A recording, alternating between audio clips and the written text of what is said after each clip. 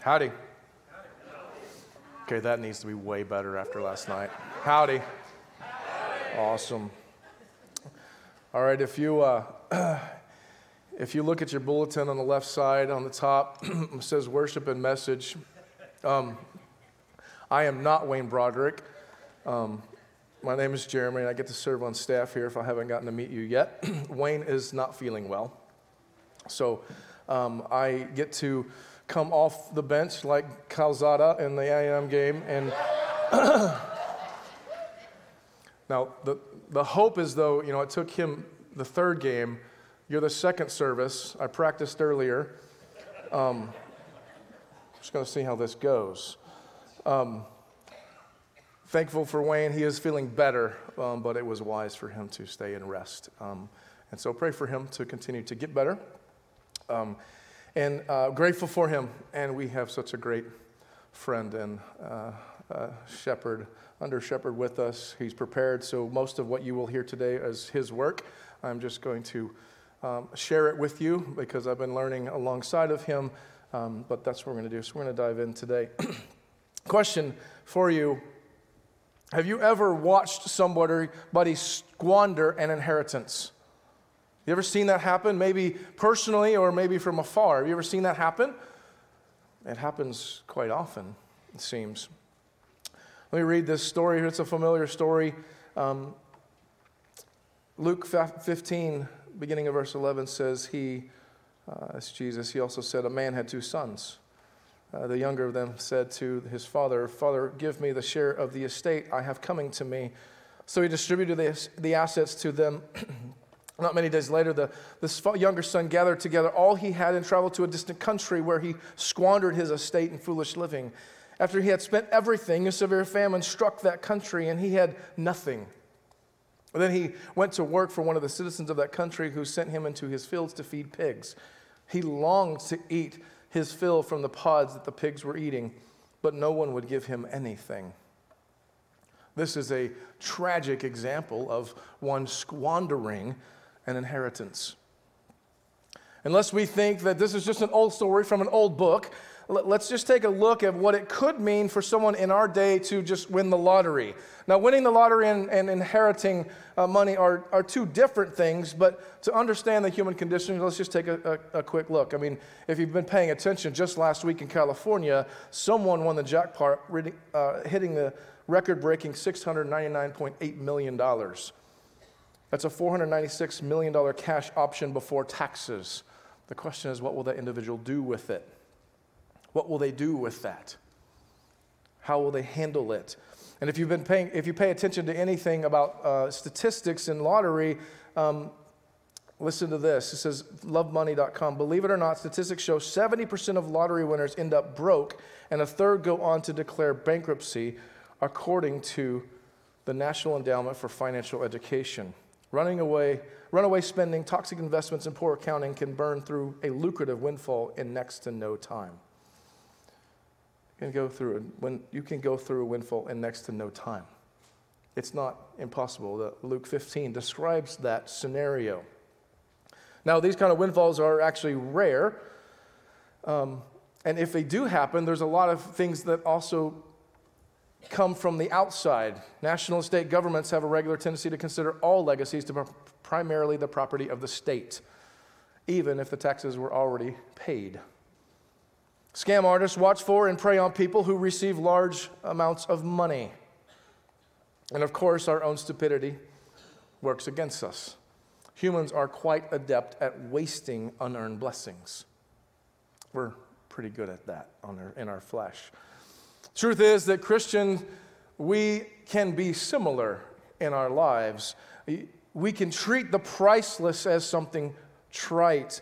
Our position is way better than a large sum of money from a relative or winning the lottery. Our inheritance from our Heavenly Father is richer than anything that you can even imagine, right? Like, it's bigger, it's better.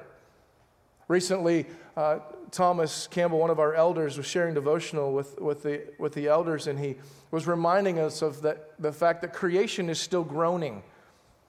So we can see beauty in creation. We can be reminded that the heavens tell the glory of God. We can be reminded of how big God is, how awesome He is, how wonderful He is. Like just yesterday, I came up to the men's conference yesterday morning, and the sunrise over looking away from the hill up here in Rogers was absolutely stunning, of pinks and oranges. It was amazing. It just reminded me of God's goodness.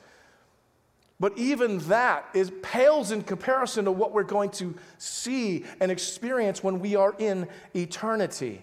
Because creation still groans. It's not perfected yet. And we can, like the prodigal, we can waste what we have been given. Thankfully, though, our legacy, our inheritance in heaven cannot be stolen. The government can't take it away. If we turn to 1 Peter, we learn a little bit more about our inheritance. Because we can treat our inheritance as something trite, the Spirit of God moved in Peter to write and to remind our brothers and sisters then and for us now of what it means to recognize and take care of our inheritance. Beginning in verse 3, 1 Peter chapter 1 says, "Blessed be the God and Father of our Lord Jesus Christ, because of His great mercy, He has given us new birth into a living hope through the resurrection of Jesus Christ from the dead, and into an inheritance that is imperishable, undefiled, and unfading, kept in heaven for you. You are being guarded by God's power through faith for a salvation that is ready to be revealed in the last time." Ready to be revealed in the last time. Now we're going to look at the first word. The first word in verse 3 is blessed. Blessed. Evlogeitos. Takes prefix, which means good and worthy, adds logos to it. Logos, the great term for words and ideas. Good word is the idea here of blessed. Good word. Because of that prefix, it means worthy. Worthy as well as good. And this is the right response. This is the right response. It's proper and good for the Father to receive praise. He should be blessed. And He should be blessed because of what He has done for us.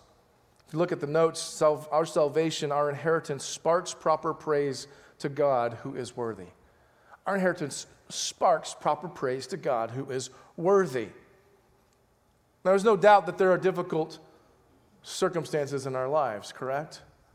There are trials, sadness, loss, pain. In those moments, we can and we should cry out to our God. We should learn to take our cares to Him, our burdens to Him. At the same time, we must develop eyes to see the blessings as well. We need to see His goodness. We need to talk to Him about the blessings. We need to declare His worthiness, which is the proper response when we recognize our blessings.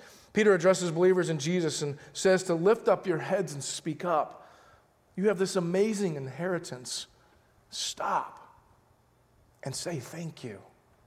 Stop and say thank you. Think about your last week. Is that how you responded to God's amazing inheritance? Is that how you respond? Did you respond with gratitude, with a thank you? Or did you squander the moment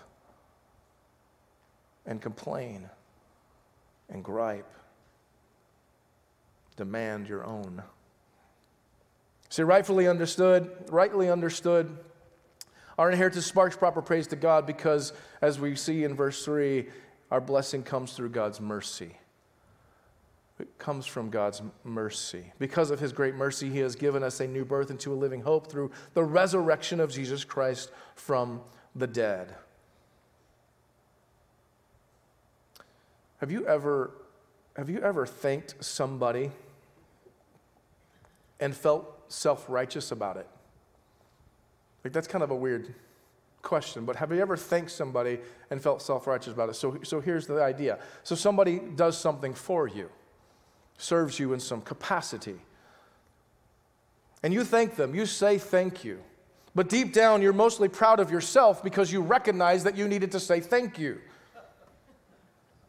And you're recognizing that you're so gracious that you gave them time. They're working hard, but that is only right because you deserve their service. Anybody thought that way?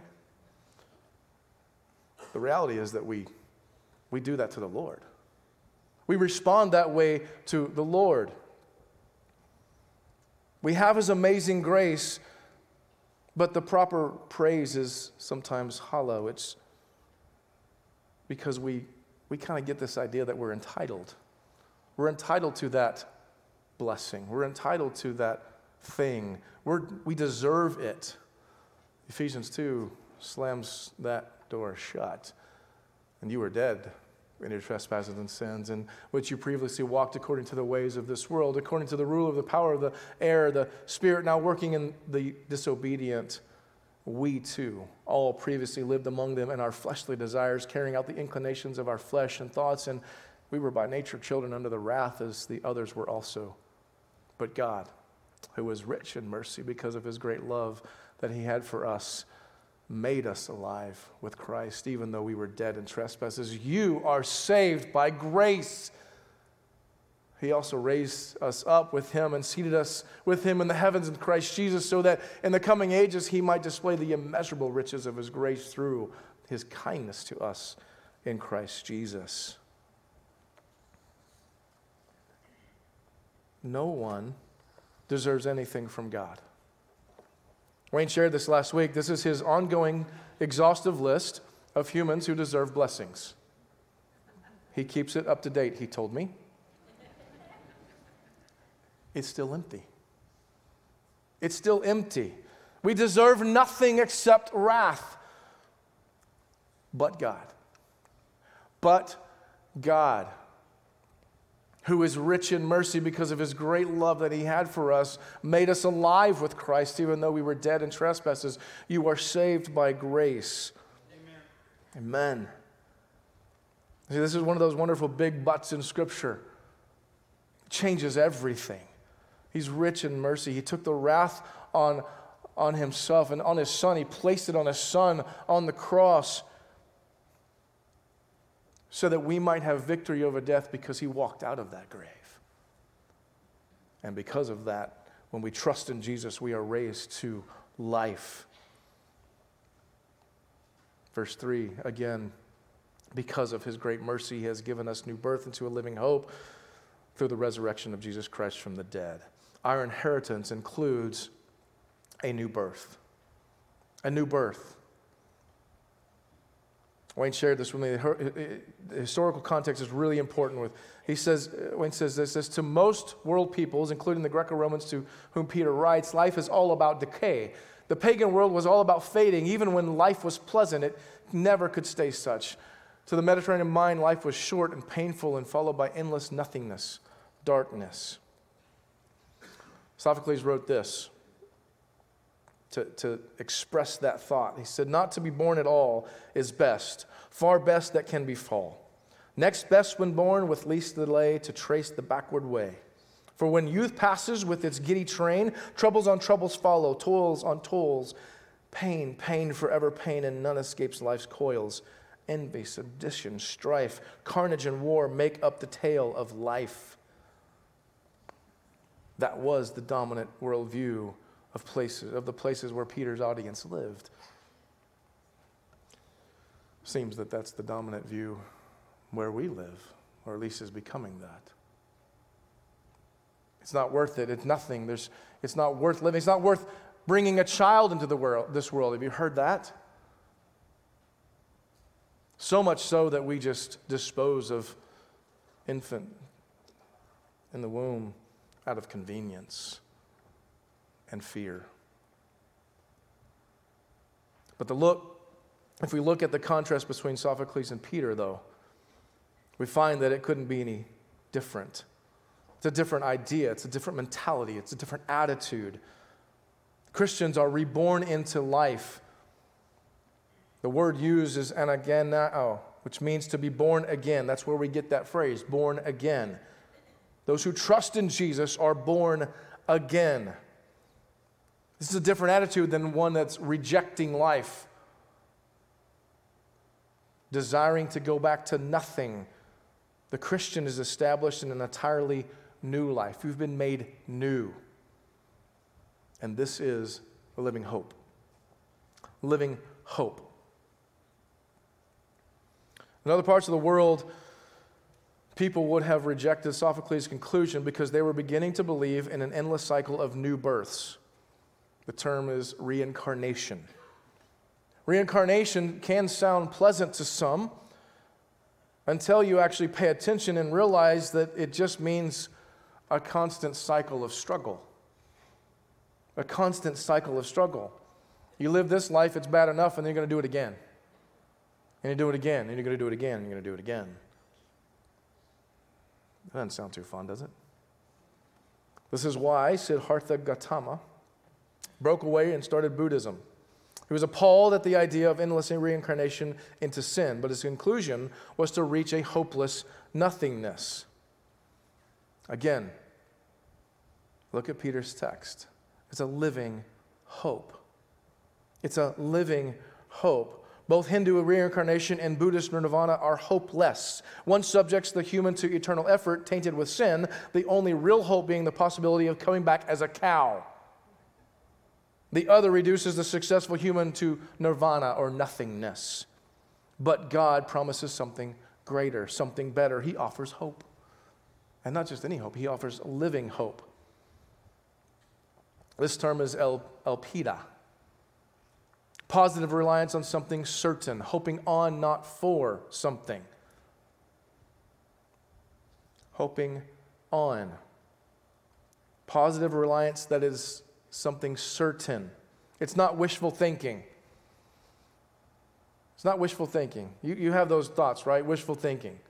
As Wayne shared with me, thinking that hoping that the Rangers will win.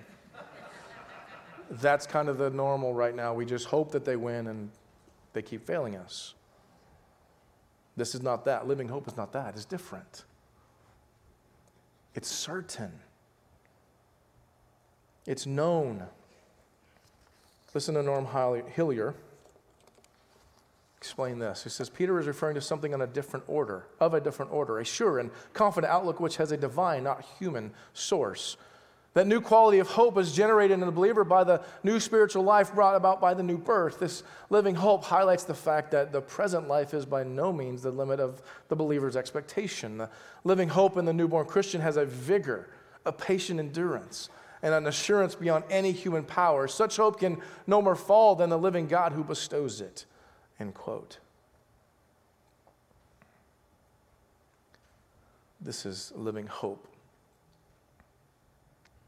Our inheritance sparks proper praise. It comes through God's mercy, includes a new birth, is a living hope, and is pure and permanent. It's pure and permanent. And into an inheritance that is imperishable, undefiled, and unfading, kept in heaven for you. What is it that you place your hope in, your wishful thinking in, that is fading? I'll give you an example of what I think some are, even today. Last night, my college won a really big game. That's right, I'm going to keep saying it because it's pretty fun. Won a really big game. It's fun. It was fun to watch the celebration. It was fun to celebrate. It's fun to text friends and get texts from friends because our team beat Alabama. I wasn't even there. I didn't do anything, but it's fun to get the text. Guess what? It's fading, though. It's fading. Why? Because we lost 2 games in the last 2 weeks. It's like, okay, now what? It doesn't last. Teams win, teams lose, coaches get changed, players get hurt. It doesn't last. Peter, his use of these words, unbreakable, no decay possible, undefiled, no corruption, unfading, they cannot diminish. It can't go away. It's beautiful. That's a different statement than what we think about it every day. This is our inheritance.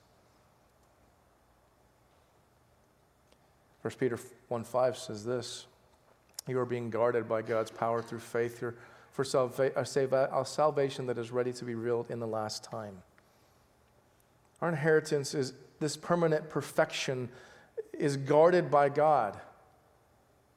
Our souls are protected by the triune Almighty God Himself. We're protected. We're cared for. We're secure. This may come as a surprise to you, but many people in the world live by fear. Like, you realize that, right? Fear of losing one's investments or governments or anarchy or loss or sickness or death or masks or no masks or shots or no shot. Like, there's fear everywhere. Well, look again at the verse. Look again at the verse. You are being guarded by God's power through faith for a salvation that is ready to be revealed in the last time. God is guarding the salvation. It's secure. We are guaranteed to have ultimately that salvation revealed. We do not need to fear losing it. God is guarding it. You have nothing to fear. Wayne shared this, that 11 years ago, he read this statement in an article. It says, we are encouraged to fear all manner of things for our finances, for our health, for the planet. Let us dissuade our contemporaries from listening to the fearmongers. Let's use our freedom, not fear, to save the world. Jean-Philippe Dassault. As a response, Wayne typed this in his journal. He said, that's Peter's contrast in a nutshell. One either shares the good news that we can believe in God's provision, or one teaches people to fear. I hear lots of Christians living in fear these days. We must instead trust in God, our mighty fortress. Then in our Christian freedom, not fear, help save the world. End quote. That's what we get to do.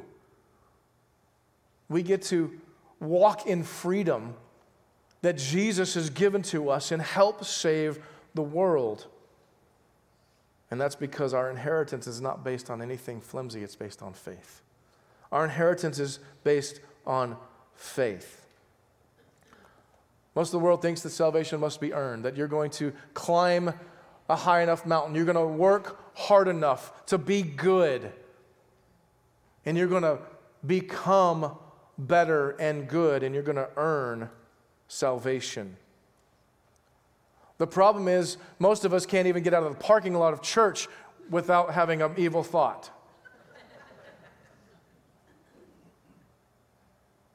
We slip up. We miss the mark. We deny His goodness. We try to take back our own power and rely on ourselves. We can't earn it. God says to trust through faith. Through faith, it's trust. No human effort or activity is worthy. It's faith alone, sola fide.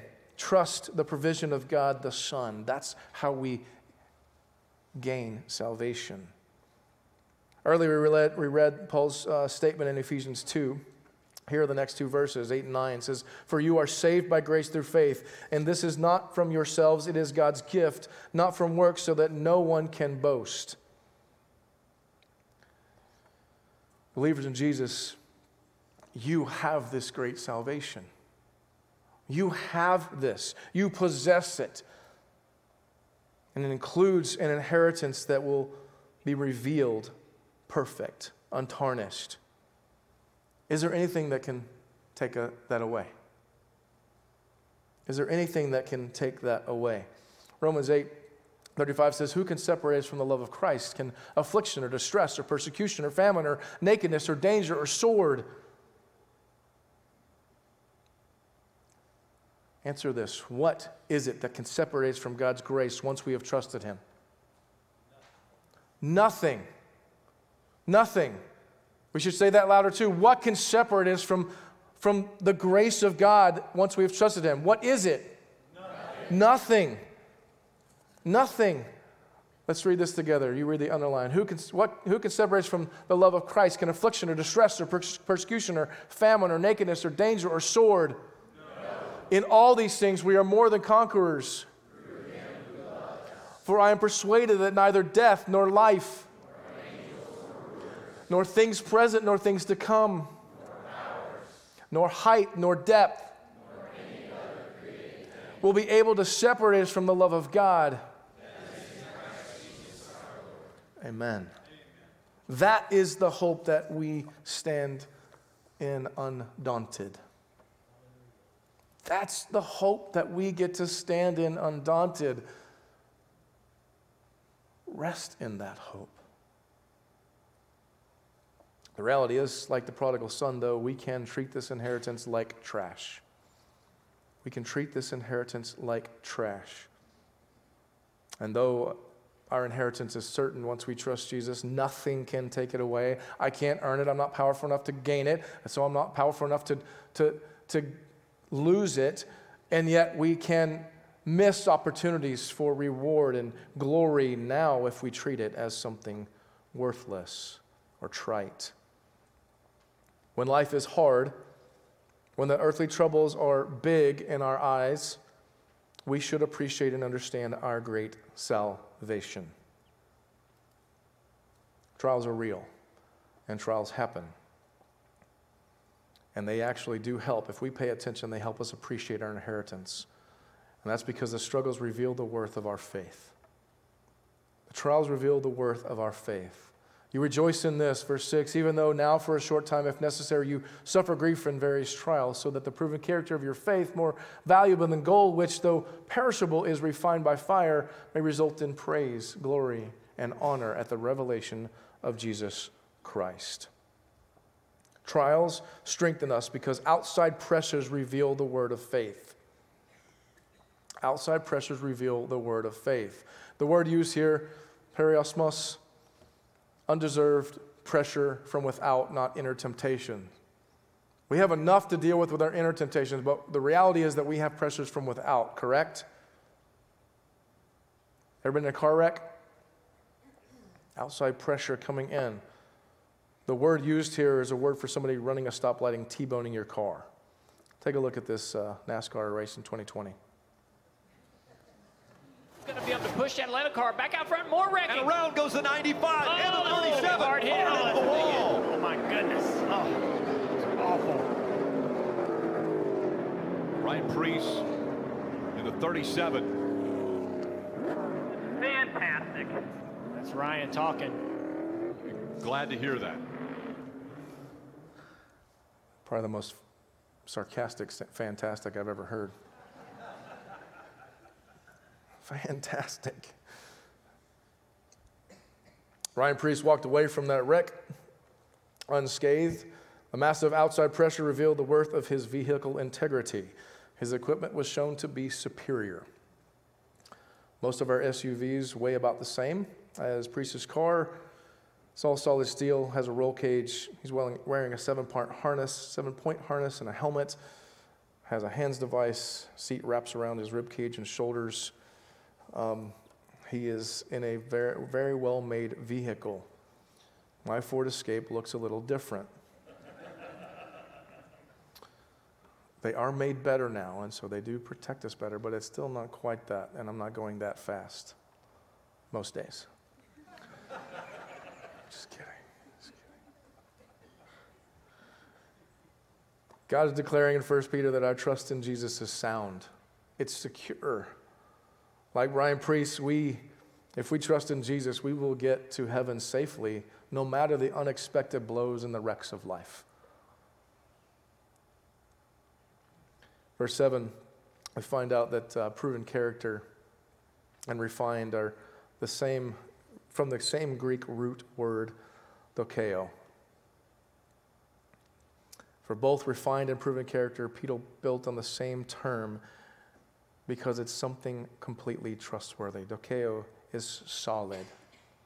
It's solid. And the reason why that matters is because it means that each term describing is absolutely trustworthy. Proven character, refined. It's trustworthy. It's been tested because of experience. It's proven by test. Outside pressures that we face actually reveal our faith. reveal that our faith is well-founded. When things happen to us and we respond in praise and glory and honor to the Lord, it reveals that we know the Creator because He is trustworthy. Your faith keeps your soul safe all the way to heaven. Every blow, every wreck can serve, if you pay attention, how safe you are inside of Him. Passage wraps up so that the proven character of your faith, more valuable than gold, which though perishable is refined by fire, may result in praise, glory, and honor at the revelation of Jesus Christ. The English here with praise, honor, and glory is a little bit difficult to apply both to human and deity. The CSB makes it sound like it is just directed to God. It is, but it also has the meaning that is directed also to us. The Little Living Bible says this: these trials will show that your faith is genuine. It is being tested as fire tests and purifies gold, though your faith is far more precious than mere gold. So when your faith remains strong through many trials, it will bring you much praise and glory and honor on the day when Jesus Christ is revealed to the whole world. The reality is that the text is describing praise, glory, and honor coming to both God and to humans He saves. Sounds kind of odd. Why would we get to participate in the pomp and circumstance? Our salvation is all by grace. The simple answer is that we receive blessings because we are precious to the Lord. We are precious to the Lord.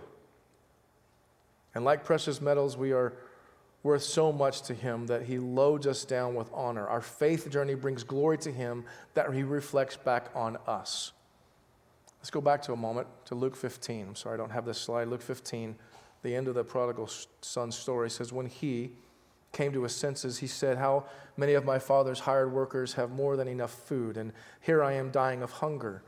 I'll get up, go to my father, and say to him, Father, I've sinned against heaven and in your sight. I am no longer worthy to be called your son. Make me like one of your hired workers. So he got up and went to his father. But while the son was still a long way off, his father saw him and was filled with compassion. He ran, he threw his arms around his neck, and he kissed him. The son said to him, Father, I have sinned against heaven, and in your sight I am no longer worthy to be called your son. The father told his servants, quick, bring out the best robe and put it on him. Put a ring on his finger and sandals on his feet. And bring that fatted calf, kill it, slaughter it. Let's celebrate with a feast because this son of mine was dead and is alive again. He was lost and is found. So they began to celebrate. The Lord lavishes on us the richness of His grace. Our faith journey brings praise, honor, and glory. And it will one day be fully revealed. And this term is important too. The revelation, this is a word meaning that it is present but unseen, not the return of one absent. It's not just that Jesus Christ is revealed. The word shows that Jesus, God the Son, was here with us all along. He's with us all along. It doesn't mean the return of one absent, but rather the disclosure of one present but unseen. Think about that for a moment. Believer in Jesus, are you ever alone? No. We might feel alone. We might feel the hurt, the pressures from the outside. We might feel like no one understands and no one gets it. No one has to do what I have to do. But the Good Shepherd walks with us through the valley of the shadow of death, so I don't have to fear evil. He walks with me. I'm not alone. The honor at the revelation of Jesus Christ. He's here. And one day we will see Him differently, physically.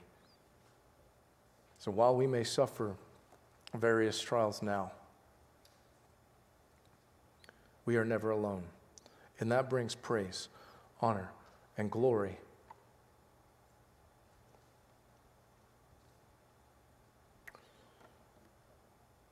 And the frustrations of life we do not need to ruin our inheritance. Think about the things that seemingly are wrecking your life now. What is exerting pressure on your soul? Without trying to deny the pain, trying to mask the pain, pay attention. Rest in Jesus. Rest in the fact that He's got you. He's not leaving you. And learn from the trial how big your God is. In 1990, superstar Gloria Estefan was returning from a meeting with the president, who recruited her to help with an anti-drug campaign. On a slick highway, her vehicle was smashed by an out-of-control semi. Her back was broken and Gloria could not walk. She worked through months of painful surgeries and rehab. Gloria and her husband wrote this poem together. Why be afraid if I'm not alone? Life is never easy, but coming out of the dark, I finally see the light now, and it's shining on me coming out of the dark. I know the love that saved me, sharing with me. Starting again is part of the plan. I'll be so much stronger, holding your hand step by step. I'll make it through. I know I can. May not make it easier, but I have felt you near all the way. Ever I stand on the rock of your love, ever. Can't nobody stop me. Watch me. End quote. Now, whether that was meant biblically or not, it does capture a glimpse of glory, praise, and honor because of the revelation of Jesus, that He is here now. He's here now. And all that praise and honor physically for Gloria, 9 months later, she walked onto that stage and sang that poem. Our inheritance from the Lord is solid. So solid that even trials can bring praise and glory and honor to God. One last example. A couple weeks ago, Ken Berkstead of our curriculum team forwarded this letter to Wayne. This letter says this, my name is Del Samandel, and I currently serve on the pastoral staff at First Evangelical Free Church of Chicago as the interim senior pastor.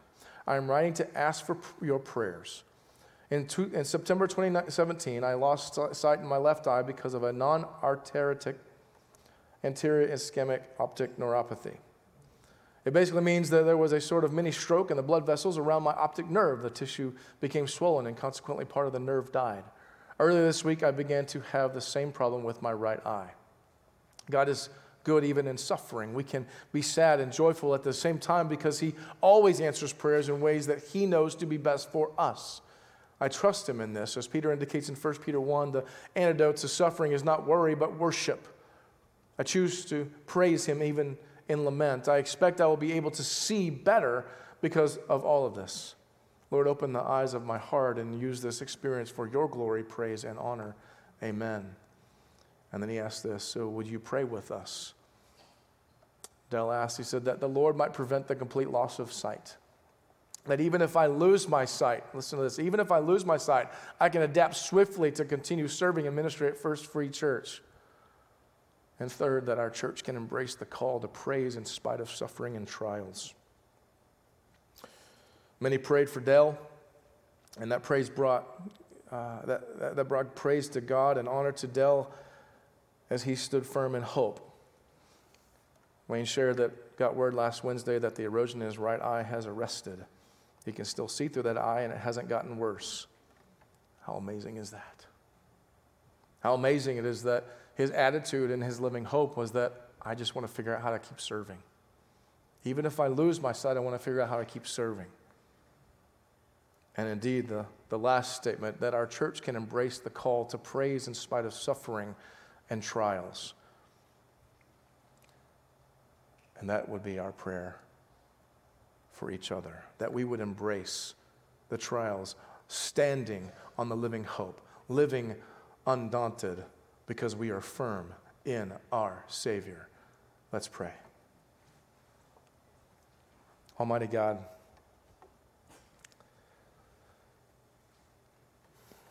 we thank you that we can stand firm. Though the pressures of life may be great, You protect us. Our salvation is secure, sealed by your Spirit, can never be taken away from us no matter what happens. And Father, I ask that we would take that truth and not use it as a way to live with license and still do what we own want, to ask for forgiveness later flippantly, but God, that we would be mindful, that we would not live like the prodigal, but that we would take the inheritance and rest in it, relish in it, and share it. That we would share it with others so that they may know your great love for them. That though I was dead in my trespasses, you made me alive to walk new, born again, to have an abundant life, a life of joy and hope and peace. For anybody here that does not know you, God, I ask that you would pierce their heart right now and show them that they need you, that they are dead to you, that your son Jesus died on the cross for their sins, and that he rose again to defeat death and conquer it and to give us life. And I ask that they would put their faith in you, walk with you, and learn what it means to have a living hope. In Jesus' name, amen.